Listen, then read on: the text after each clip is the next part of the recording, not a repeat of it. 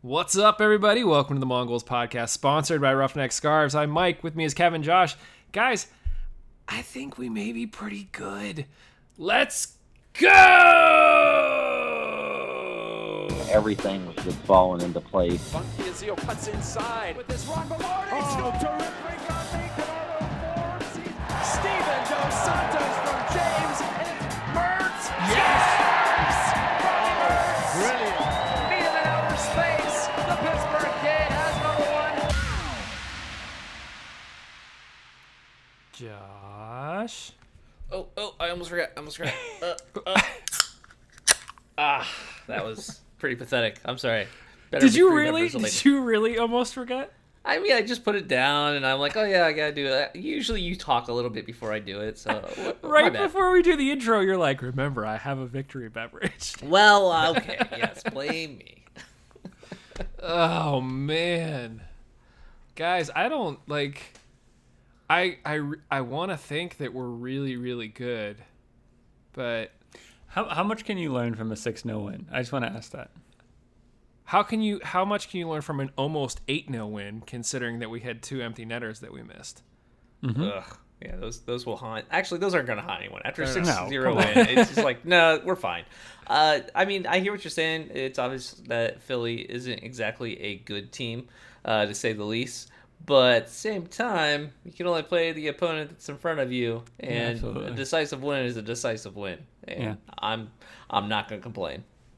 I didn't really make the argument, but started to try to make the argument in our little Slack channel that, we're not really sure how good. Philly doesn't look like they're that great. And Justin pointed out that in years past, like, these were the kind of games that we didn't necessarily put away as cleanly as we did. So there's at least some growth there that we can look towards. No, this definitely was professional. Like, I was really impressed that it didn't really seem like we got worse. You know, like how sometimes when you're winning, like, by a wide margin, you can see teams taking their foot off the pedal or getting sloppy or losing focus or losing concentration. I think that the most encouraging thing was, Lily obviously has a system that he wants them to play, a system that you kind of, you need to be a part of it. So you constantly need to be moving into the space that you need to be moving into and reacting to your other players' movement. And they kept doing that, and that was really encouraging. Do you guys subscribe to the idea of, like, you only have a certain number of goals to score in a season? And, like, are we wasting them on 6-0? Like, should we have just scored 2 and then save the other 4 for other games? No. Yeah, especially if we're playing in a format that we're playing in where it's group stages and goal differentials could matter. Like, you have to put away the goals to assure yourself, just in case someone ties you in games, because there's not that many games in the group, that, you will have the first seed. So, yeah, you put as many goals away as you can. And plus, how much confidence building was this game for these players?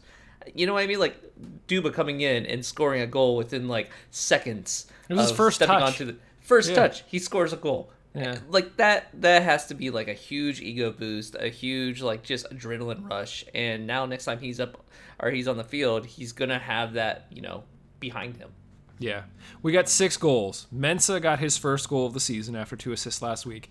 Danny Griffin, Kev, who I want to come back to, got his first goal as a pro. Velarde got his second goal of the season. Fernandez got his first goal as a pro. And Duba got his first 2 goals of the season after playing, 20 minutes? And literally came in on a corner kick. And I think all of us at that point were kind of like, how sweet would it be if Duba comes in on this corner kick and scores? And literally, as soon as the ball's kicked, I'm watching nothing but him. And it was kind of one of those things where you see, like, 2 objects just heading directly towards each other, and you just start going, oh crap, it's going to happen. And it happened. So good for Duba. Yeah, I was less confident about that, but I was more like watching him. Like, as soon as he came in, I'm like, okay, he's been injured. That's why he's not playing. Like, let's see if he looks like he's injured. If if he's just not all there, and then suddenly, boom, goal. I'm like, okay, never mind, we're good. He's good. Lily changed the formation. Surprise, surprise. So after last week where he had Ryan James sitting in front of the D, he now switched it up and went with a 5-2-1-2. So he had two holding midfielders, and Robbie and Kenny sort of took that spot. He had Danny Griffin as the attacking mid, and then Velarde and Mensah up top. Kev, last week you had some high praise for Danny Griffin. What did you think of him this week? I mean, I would never mean it to this extent this early, obviously, but watching the game, jokingly in my head, I'm thinking like someone in the MLS is gonna take him, like they're gonna take him off our hands. I've been supremely impressed with just how good he is. It's not like he has a good shot on him, or it's not like he's really athletic and is just really fast, or his understanding of how his role fits into the system is incredible. And it's not just when he came on as a sub in last week's game, that's kind of one thing. It's in a different scenario. I think he played in the front three, or he was kind of the wide player with a more freedom. There was less responsibility of him. He was kind out of had left. a certain yeah. He had a certain area of the pitch where he was allowed to influence how he needed to. He had a left wing back behind him to help with the defense. Ryan James. With this, with this, you're right in the middle of it. I mean, you link defense and attack, and sometimes you can get lost in that position where do I defend, do I attack, do I press, do I stay in the system, and do I stay? He barely put a foot wrong. I was incredibly impressed with him, and I mean, off of that performance, I mean, there's going to be a lot of players who need to start looking around and wondering if their positions are safe, because he put in a great performance. He got the assist on Mensah's first goal, sort of a nice weighted pass out in front of him. Mensah was one-on-one with the keeper and just sort of chipped him. Griffin's goal came after what felt like 6-7 unchallenged passes by the Hounds. We had two goals like that. Fernandez's goal was like that as well. It was just the USL tweeted out that Bob Lilly, that's it. That's the tweet. Like that's the play. Watching Griffin play, there was nothing, I think, like flashy. There was nothing fabulous about it, but I started to think for the past few years we've been saying that this team needed an attacking midfielder that would sort of link play the way that we were hoping to, the way that Kenny can do. But we've also said that we like having Kenny a bit deeper to start the play, and he can make some of those long passes as a finishing pass, but it's great to have an attacking mid that's also a threat.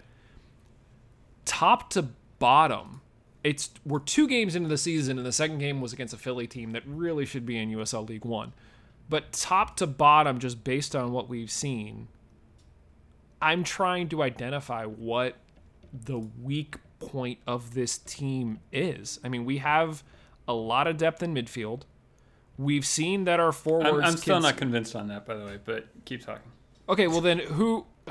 I don't want to like call people out this early in the season, but I would say we have some depth.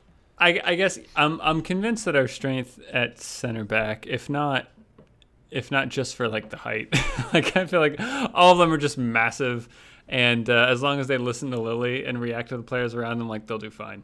I think how the system works is you defend in numbers, and I think it's not like Lilly's putting his center backs constantly in positions where they have to do one-on-one defending with like no one around them.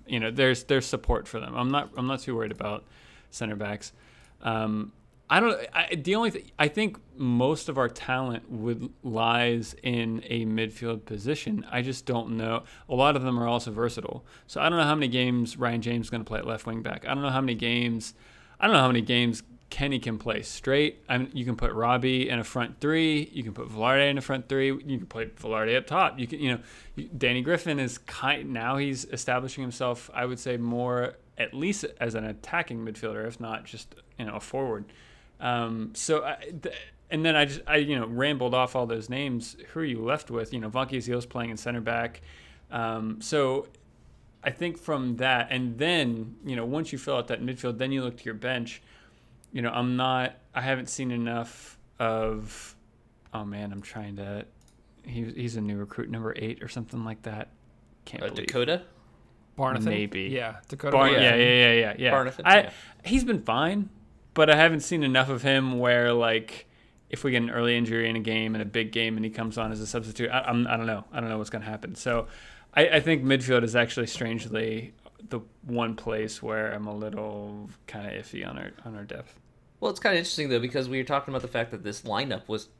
It's not that the lineup was different. It was the formation that was different. Because really, we only had one player swapped out from the starting lineup of this game compared to last game, even though we had a completely different formation. I think it was Rivera was in the first game, and who did he replace? Who was it? Ashworth started. So that was like the difference, I think, between the two games. So it's not like it's, even though we might not have the personnel depth that you're talking about, we do have the versatility in the fact that these players can play so many different spots and you don't know what to expect. I feel like that's almost even more important, of the fact that, there's different strains on the players depending on what position they're in. So we do have that ability. The only thing I think in both games so far, when we've gotten to the 60th minute, I think this is correct for Louisville. No, I know it's correct for Louisville. I just don't know the gap. When we get to around the 60-minute mark, we've been ahead in both games. And so so that's it. It's easier to come on and just make substitutions for fresh legs and just say, okay, we're going to put energy back into the team and just kind of, we'll stay as our system and we'll press and, we'll make life difficult for the opposition. I think the interesting part is if there's a point where we're playing a game and we're down, we're chasing a game on 60 minutes, then you look to your bench. Then I think it starts to look a little more iffy. We brought on Dos Santos in this game, and that's helpful. But apart from that, if you're starting Mertz, if you're starting Velarde, if you're starting Mensah, apart from Dos Santos, I don't know how many other strong attacking players you can bring on. Yeah, but at that point, that's when you actually rely on the legend, Mark Forrest, to come in and save us all. That's when he performs. You know what I'm saying? So you're fine. Don't worry about it. I so badly wanted him to score in this game. He had a few shots. He actually pulled the defender off to get Duba his second goal. He made the front post run, which left Duba wide open on the back for Kenny to chip. I was hoping he would get one. Give him a little confidence boost. One player who we haven't seen yet is Asani, who was on the bench this week, and we were all, hyped up for in the preseason. We'll see. Maybe we'll see him this week on a short week against Indy. But yeah, like I said, it was great to see a lot of the guys like Fernandez, Griffin sort of get that, I don't even know what the phrase is. Get the what off their back? Get something off their back? The monkey off their back? Get the monkey off their back. Yeah. There we go. And sort of get their first goal. That takes so much pressure off. And good stuff. This is the Hounds' first 2-0 start in forever, I think. That's such a crazy stat. I just cannot believe that we've never won the first two games of the season ever. I believe it. Geika tweeted that out, so obviously it's true. But that just is baffling to me. It kind of makes me really depressed. Not gonna lie. Depressed or excited? No, I'm sorry. I'm not saying the bar that low for this team. I'm not saying oh, you won the first two games, this is the best ever. No, this team can do so much better. They're going to do so much better. But the fact that previous teams have not been able to win the first two games, it's just so crazy to me. That's just 20 some years, nothing. Okay, cool. Yeah, and we got 8 goals in the first two games, which obviously 6 in a game will do that. That kind of helps. Again, we sort of talked about it a little bit. Philly they aren't good. They came out and they played 9 goals in the first two games. Didn't we get 3 against Louisville? Yeah, we got 3. Oh yeah, 9 goals. I'm sorry. Yeah, my stats are wrong. It's 2 games in. 9 goals in the first 2 games.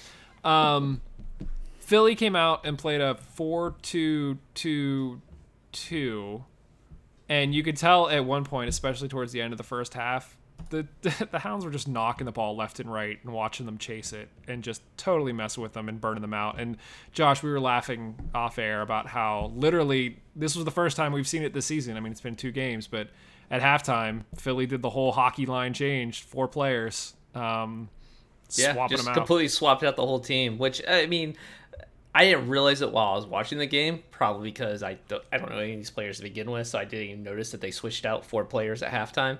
But it kind of is telling that, we were 2 goals ahead at the half, and then in the second half, we just completely slaughtered them. And you got to imagine that's because the whole team just like, okay, everyone, let's put in the second line of our B team. Yeah. And, so now you got the C players going in and just have at it.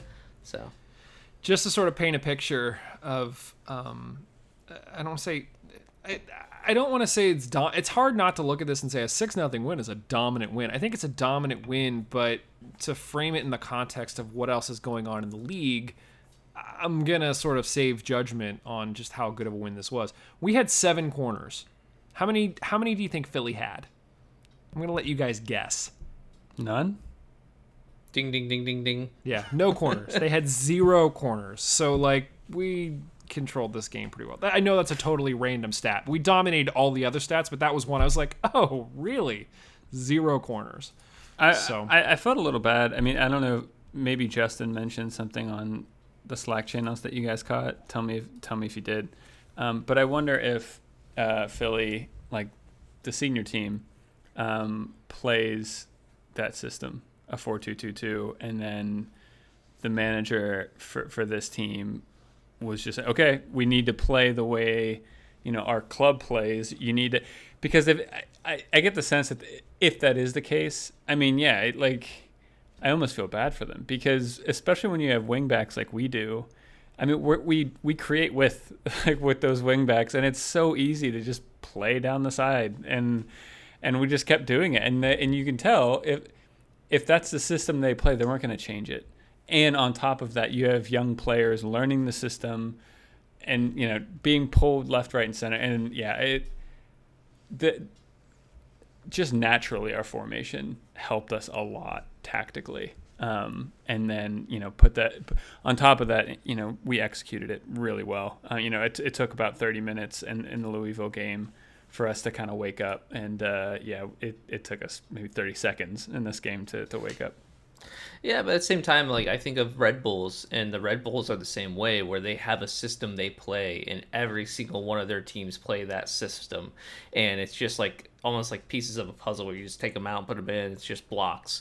And they do fantastic. I mean, notoriously, they are one of the hardest 2 teams to beat. And so if you have a hard lock system, doesn't necessarily mean that you're a bad team or that you're at a disadvantage. It can be a blessing, and that was not the case in this team. I think it's more the fact that this team is, like all 2 teams this year, they're going to be very, very tightly run with personnel that are all very young, and they're not really connected as much to the MLS side this year because they're kind of out to dry because they can't trade players back and forth or do whatever the 2 teams do. And so it's just very much going to be like you're playing a whole bunch of 16 or not 16, I think they're 17, 18-year-olds. It's mostly, so it's a very young side and inexperience, and it shows. Yeah. Their keeper, Ben Martino, I believe he was 17, came up through the Hounds Academy. There was a nice picture of him and Robbie Mertz together in the tunnel. I mean, you feel for the guy, but so many of the goals, he was just completely left hanging out to dry. He just didn't have a chance. No, this wasn't a goalie's fault. This game was not oh man, if they would have had a better goalie, they would have been a lot better. No. That's not why they lost this game. No. Kev, to your point, what can you learn from a 6-0 win? What could have been an 8-0 win? What other takeaways do you guys have from this game, if any? I mean, I think there's a lot of other things that we could talk about around the division, especially with Indy coming to town. But I want to make sure I give you guys a chance to add any other thoughts that you have before we sort of close the page on this one. I will say, I know there's been a lot of chat around after this result, the 2 teams being relegated further down the soccer pyramid in America. Let's say you take the side of wanting that to happen, which I think I do. This accelerates that process. 6-0 wins accelerates that process. If 2 teams are getting beat week in, week out by wide margins and looking like they did against us in this game, it kind of puts an exclamation point at the end saying, Because like I don't know. I'd be really curious. I'd love to be a fly on the wall in that dressing room of what that coach and manager says to those players. My guess is, first and foremost, still at the forefront of their mind is development. And he might be saying, you know what, in moments you guys played great, and this is what I want you to do. Keep doing this. Don't worry about the result, blah, blah, blah. I mean, I think a lot, Lily says that a lot less. You know, more, you know, kind of non-two teams in the championship. Yeah, results are much more at the forefront of the mind. You know, these are people with you know, they have mortgages, and this is their livelihood, and it's not just that they're a kid in a 2-team in an academy of an MLS team. So, yeah, it is an interesting conversation. I think something that we haven't talked about extensively yet in the podcast of whether or not, you know, this brings up that conversation again of where 2 teams belong in the U.S. pyramid. But 6-0 wins kind of starts putting more weight on one side of the scale. Yeah, I mean, I do think it's a situation where it's going to be hard to justify 2 teams being in championship, at least, just because of the fact that obviously, especially with Corona and all that's going on, they're just not equipped to handle this. But it's a temporary situation, so maybe, you know, that's an argument to have. At the end of the day, though, if you're not in it to win it, you shouldn't be in a professional league. You should be in a developmental type situation, a reserve league like they used to have, but maybe just better managed. The whole reason why they came over to our league is because they didn't have their stuff together, and they couldn't do consistent games, consistent competitions where they could actually be tested, and they needed just fodder. They needed players to play against that were good to, you know, test the mettle of these players in the 2 teams. So, like, if that's the case, then rework your reserve league. And don't come into a professional league where you don't care about winning, because that's what a professional league should be, is teams that care about winning. And if you're not there for that, then you shouldn't be there. Yeah.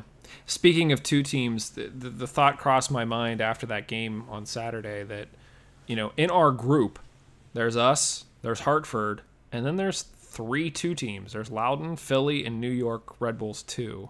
So, Kev, you mentioned sort of the challenges. Josh, you mentioned sort of the challenges of 2 teams during coronavirus.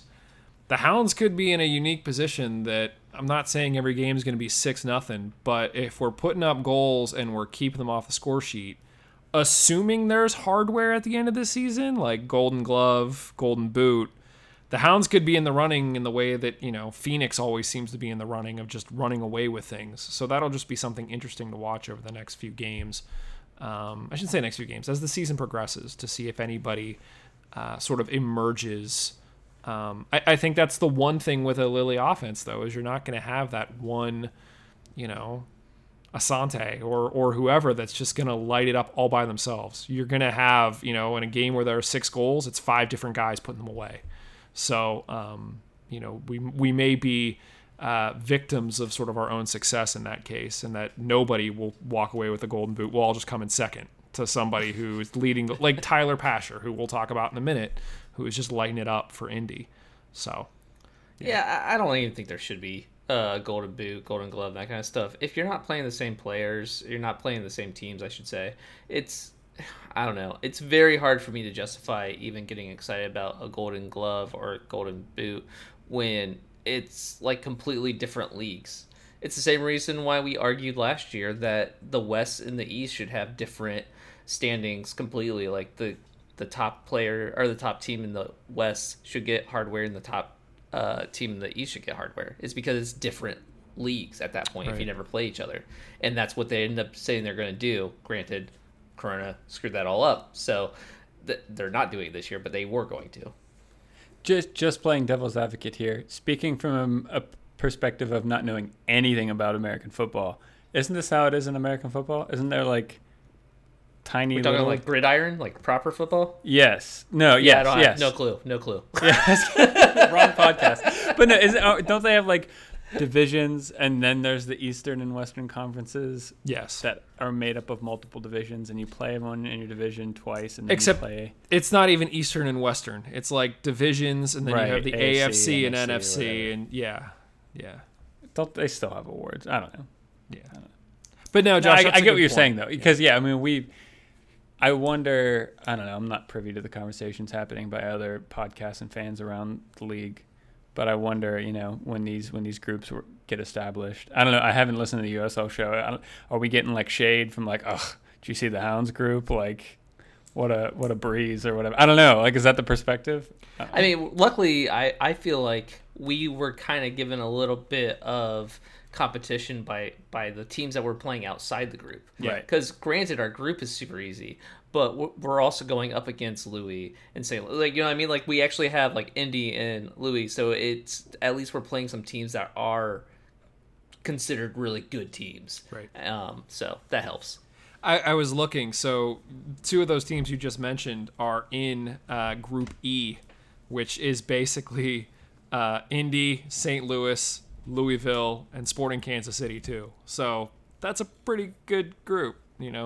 When you consider, they've got to play each other 3 times, and we get to play the likes of Philadelphia Union 3 times. Like, yeah. So I get it. I guess anything else on this game? No.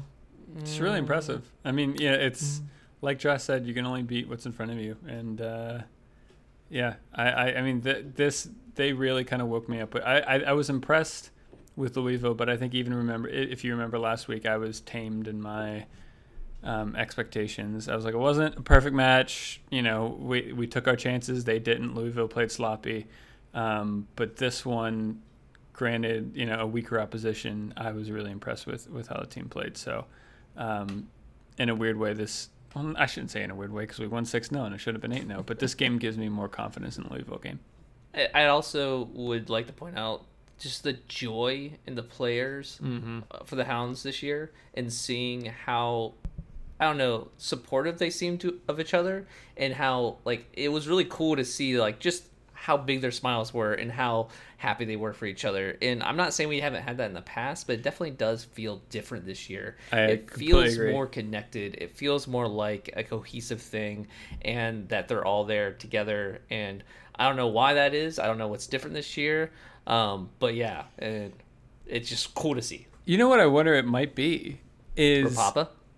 I mean, it might be that. That smile's infectious. I'm just saying. It might be just it's more fun to come and play for a team that finished first in the East. Like Very possible.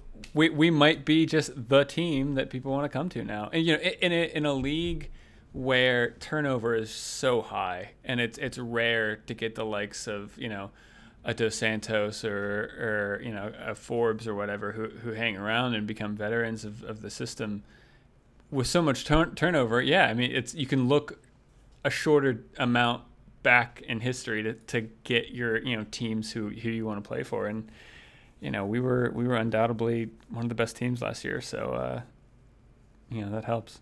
It might also be 9 goals. That probably helps too. Yeah. So just taking a quick glance around the division, just sort of keeping everybody in the loop as to what's going on there. Hartford played Red Bulls on Friday and beat them 1-0. I don't know if you guys saw this goal, but basically the Hartford keeper got the ball. It was after a set piece, got the ball, cleared it. I thought it was going to be like a Timmy Howard goalkeeper goal kind of thing, but it bounced past the other keeper. It wasn't going in, and Hartford just had a guy streaking that ran past the keeper and tapped it in to knock the Red Bulls down to 2 losses on the season. So Hartford are actually playing Loudoun as we speak. So we'll see how that shakes out. Again, that's a little interconference play. But yeah, we'll see, man. This could be a really fun short season for sure. It's really interesting to see Red Bulls being down 2 games already. Like that was what we were considering in our group, the one team that could be competitive, and that might actually be a handful for the Hounds because of the fact that Red Bulls in the past have been that. They've won the championship. So it's one of the things where we thought maybe they could be it. But this is kind of like shaking up to be a pretty sweet spot for the Hounds. Yeah. I mean, just sort of looking, I'm not looking at the table, Dan, don't worry, but just sort of looking at the matches that have been played within the division. Loudoun drew with Philadelphia Union 2. Now, this was back in March, but if you're trying to get a sense of like talent, obviously, yeah, Kev's face. Oh no, sorry, I'm watching the highlights of the Hartford goals too. Yeah, that goal. What is that that goal? keeper That doing? goal. Jeez. Yeah. Anyway, sorry. So New York lost to Tampa back in March, which is understandable. Tampa's always a good squad, and then lost to Hartford on Friday.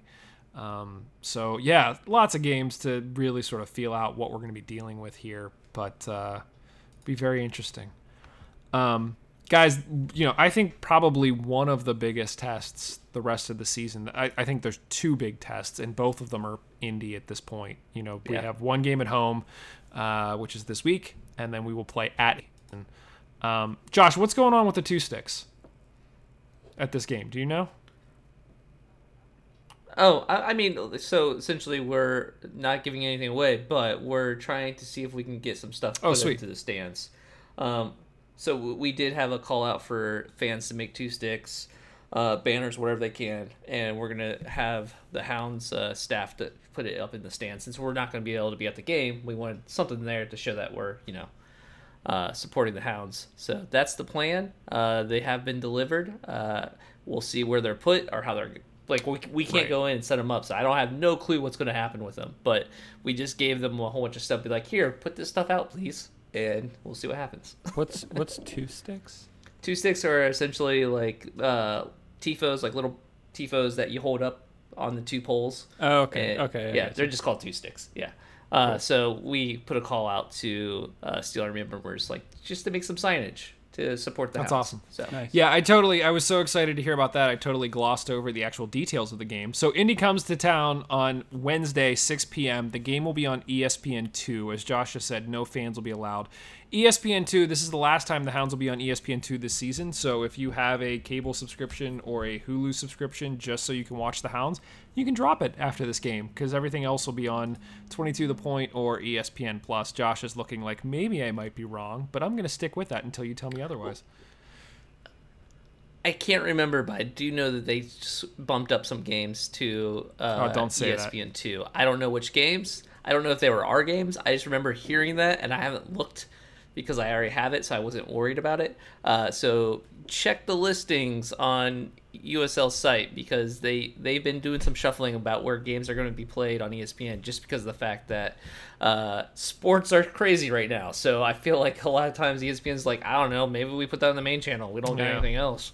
So that's what's going on. Okay, well, I'm still gonna be aware. cancel It could my change. subscription until the next one, just because I'm fed up with Hulu Live. Anyway, just some background on Indy. Justin and Steve talked a little bit. Probably no preview show this week, just because of the quick turnaround on the game on Wednesday. Indy are currently 3-0. They recently beat in that past, post-Corona. I shouldn't even say post-Corona. The start of this new season, like I feel like we need a name for this, like the games that happened before the shutdown, and then the games that have happened after the shutdown. Because I feel like the games before don't There you really. go, you did it. Yeah, It's but right that's like anyway. Okay, Wasn't something in piffy, the games but okay, since fine. the shutdown, Indy beat St. Louis 2-0, and they beat Sporting KC 2-1. So they're currently leading Group E, which, as I just mentioned, also has St. Louis, Louisville, Sporting Kansas City too. They got a good team on paper. I already mentioned Tyler Pasher. He's currently leading the league with 4 goals thus far. The dude's pure speed. Like, nothing has really changed since... I shouldn't say nothing has really changed since he was in Pittsburgh. He was pure speed in Pittsburgh, but he has far more control, and they're using him up top as opposed to as a wingback. So they've been playing as a 3-4-1-2 with Pasher and Moon up top. Does anybody have any thoughts as to how we may try to line up against a 3-4-1-2? Kev, your eyebrow sort of went up a little bit. I don't know the last time we saw like a 3-man back. Everyone else has been playing 4 or 5, so this could be interesting. Yeah. No, I mean the one thing that kind of can, I think, hurt how we've been playing is an opposition who have pace up top, because I think generally, we've been playing a high line. We like to press higher, and we rely on, when the press is efficient, and the opposition needs to clear and hit it up, we rely on the height of our center backs to win the aerial duels. That'll be fine. We really need to press because if we give them any time and they can pick out kind of a non-urgent, a non-pressured long pass where Pasher can run in behind. I don't know. Personally, I haven't seen evidence of how fast our center backs are when matched against someone else who's also fast. So, yeah, it's a game where the press needs to work, and if it doesn't, I think we could get burned, which is a little frightening. Agreed. Yeah, we're not going to have as much time on the ball, obviously. Like, this is going to be a much faster-paced game. It's going to be a bigger test for the team to actually figure out how to get completed passes and just be cohesive. And I feel like the last two games have been a good, just kind of like easy mode of like showing them what to do. I'm surprised I'm saying that about Louis, but Louis wasn't put together as we saw, so it wasn't the test that I thought it was going to be. So it is going to be interesting because this is an Indy team that is playing really well right now. They've shown that, and Pasher is a force to reckon with. So it's going to be an interesting game.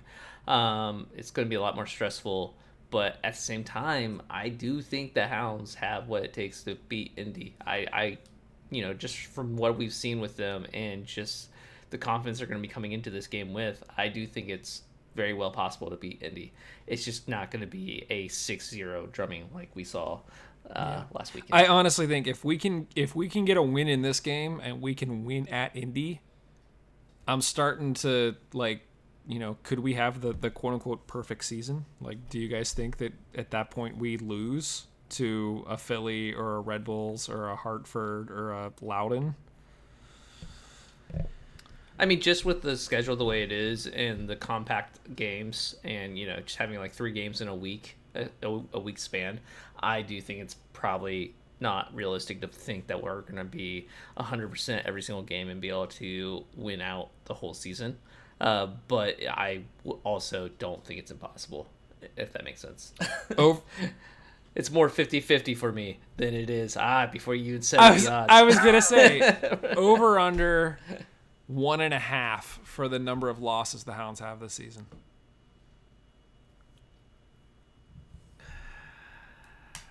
I mean, over. So you're taking like 2+ losses. I'm saying like 2. Kev? Yeah, I agree. I think it's hard to it's because I think last year we had the extra motivation of a fire right behind us that we needed to keep winning. We needed to keep drawing. We needed to keep winning if we wanted to finish first. If we start getting some headway between us and everyone else in the group, it's just hard to keep up with that level of professionalism and that points tally. So, I think we'll probably lose 2 at least. Okay. I do think though Indy's going to be, on paper at least, it seems like Indy's going to be our toughest competition. I'm really tempted to take the under because I could see us drawing some games, but actually losing some games. I mean, this team, I mentioned it early on, and again, it's very easy to get hyped about a team when you're playing somebody like Philly too. It's we're the greatest, but we showed flashes in Louisville. Now Louisville, ironically enough, they lost again this weekend. Their first 7 games post lockdown are at home at their new stadium, and they've lost the first 2. So I don't know what's going on there in Louis, but we'll see. I think if we dominate this game, even if it's like a 1-0 win or a 2-0 win, if we, keep possession, not even if we dominate, just if we win. But I'm just thinking it's going to be much, much easier to really get hyped about this team. And I'm going to be, somewhat remorseful that we don't have a full season with this crew because, who knows what's going to happen after this. So, Wednesday. Gentlemen, let's do some score predictions. Josh, I'm going to start with you. What do you think happens in this one? Yeah, I'm going to go with stereotypical 2-1 win. I do think it's going to be hard to close down Pasher completely, so I do see a goal happening. But I think we have just more. They have Pasher, and that's, to me, it.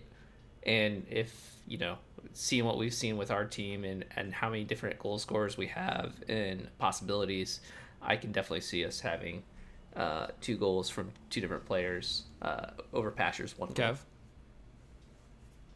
I'll say 2-2. I've been convinced now that the 2020 Hounds team can score. So I have no fear about that. But I think, this will be one of our harder tests. And 2-2. I'm going to say 3-2 Hounds. I was going to say 3-1, but I think there might be a little bit more drama in this one than I was originally anticipating. I think it's going to be very interesting to see what Lily does to combat a 3-man backline. And I also think you guys are right. It's going to be very interesting to see how the Hounds deal with speed up through the middle. And I think that, Indy's going to get a couple. That's probably not going to be build-up play. It's probably going to be quick transition play, and they'll get, a few opportunities. But I think our build-up play versus that 3-man back line is going to be very interesting to see, and sort of the lineup that Lily comes out with. I'll say this. I'll make a prediction in saying I'd be surprised if we played a 5-4-1. So what do you think we play? I don't know. It could be the same system we played against Philly and have 2 men up front with like Griffin in behind. But I think it's going to be, it would be difficult, I think, to press in the way we need to. I guess that also depends on where Lily is going to decide to press. I don't know enough about Indy's defenders. They could just be Grox who can't pass the ball, in which case he might be happy to set off the center backs and let them have it, and then press on the second, like on the midfield and the fullbacks. In which case, then he could play a 5-4-1 and you can press in those areas. But I think if he doesn't want to let Indy's center defense have time on the ball, I think it's just really hard to press with like a Mensah and then get one of your wide midfielders. I think you get stretched in too many different ways and holes start opening up and it's easy to play through us. So I would expect, at least 2 up top, if not like that kind of front 3 with Mertz and Velarde on either side. So like a 5-2-1-2 or something like that. Or 3-4-3. You think we officially go like a 3-man backline?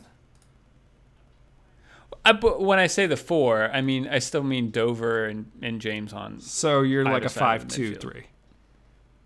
Sure. 7-1-6, right?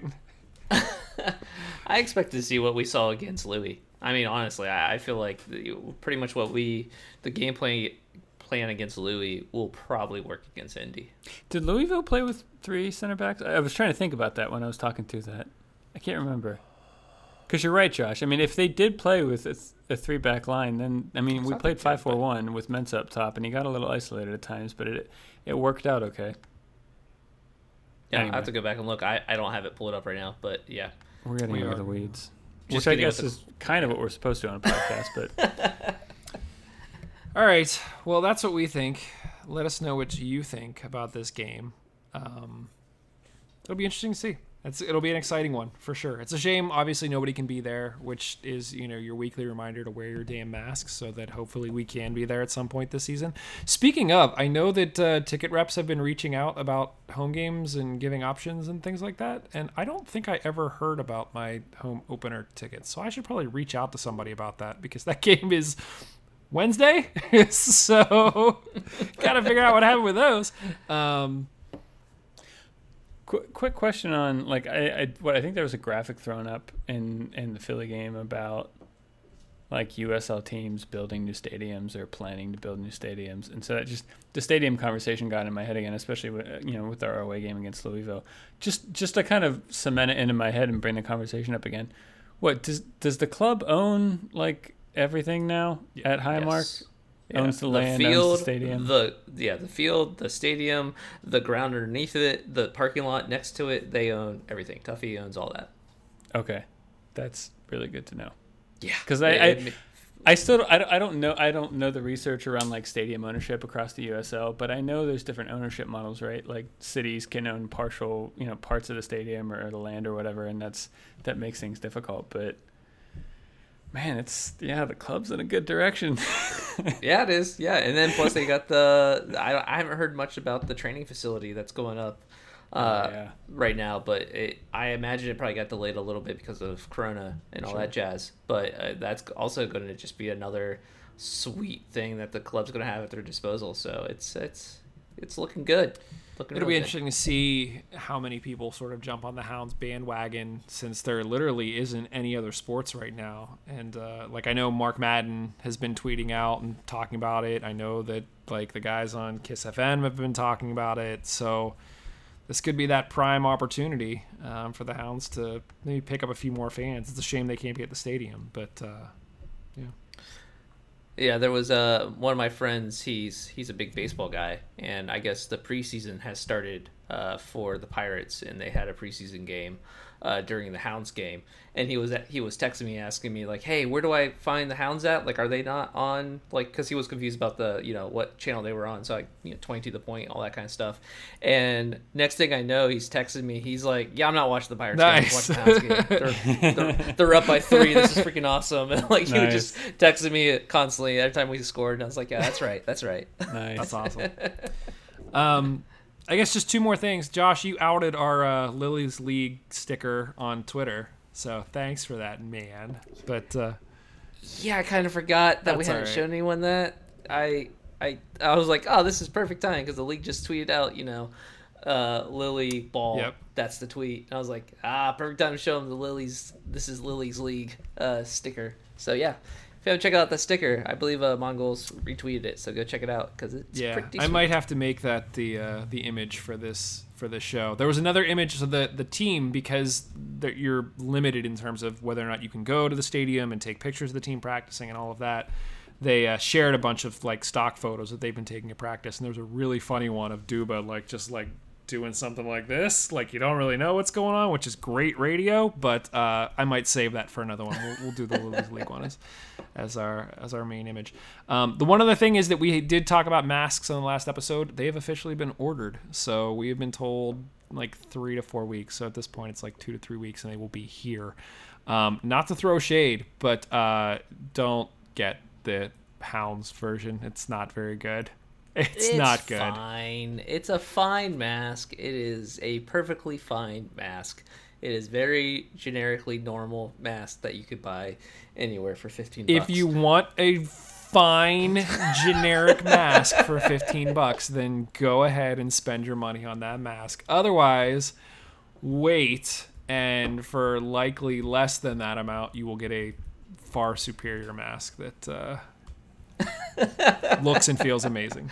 There are limited supplies of our masks, though, so be aware that if you do want one of ours, we didn't order a huge amount, so get on that as soon as they get linked out there, because yeah, I got a feeling they're gonna go pretty fast.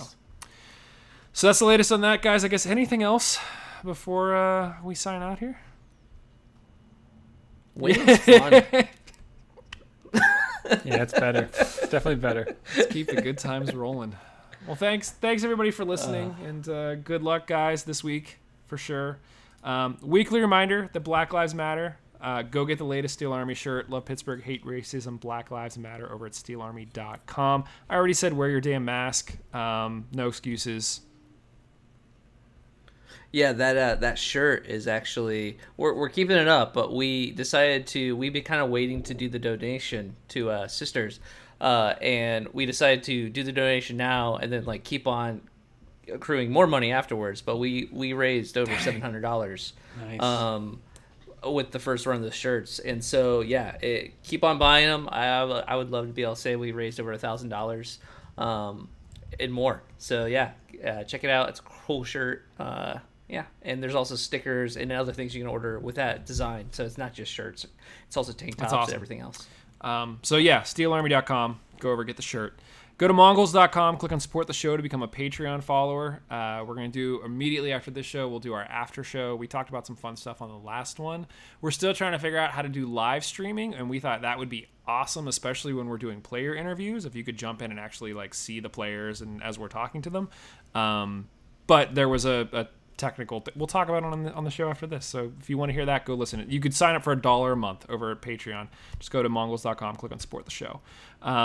Thanks to our sponsor, Roughneck Scarves, official scarf supplier to USL, MLS, and US Soccer. Custom scarves for your group or team at roughneckscarves.com, or masks. Tired of the same old uniforms and cookie cutter templates from Nike and Adidas? Looking for a unique, completely custom kit for your youth club, Sunday league squad, adult, or even pro team? Icarus FC can help you create the kit of your dreams at an affordable price.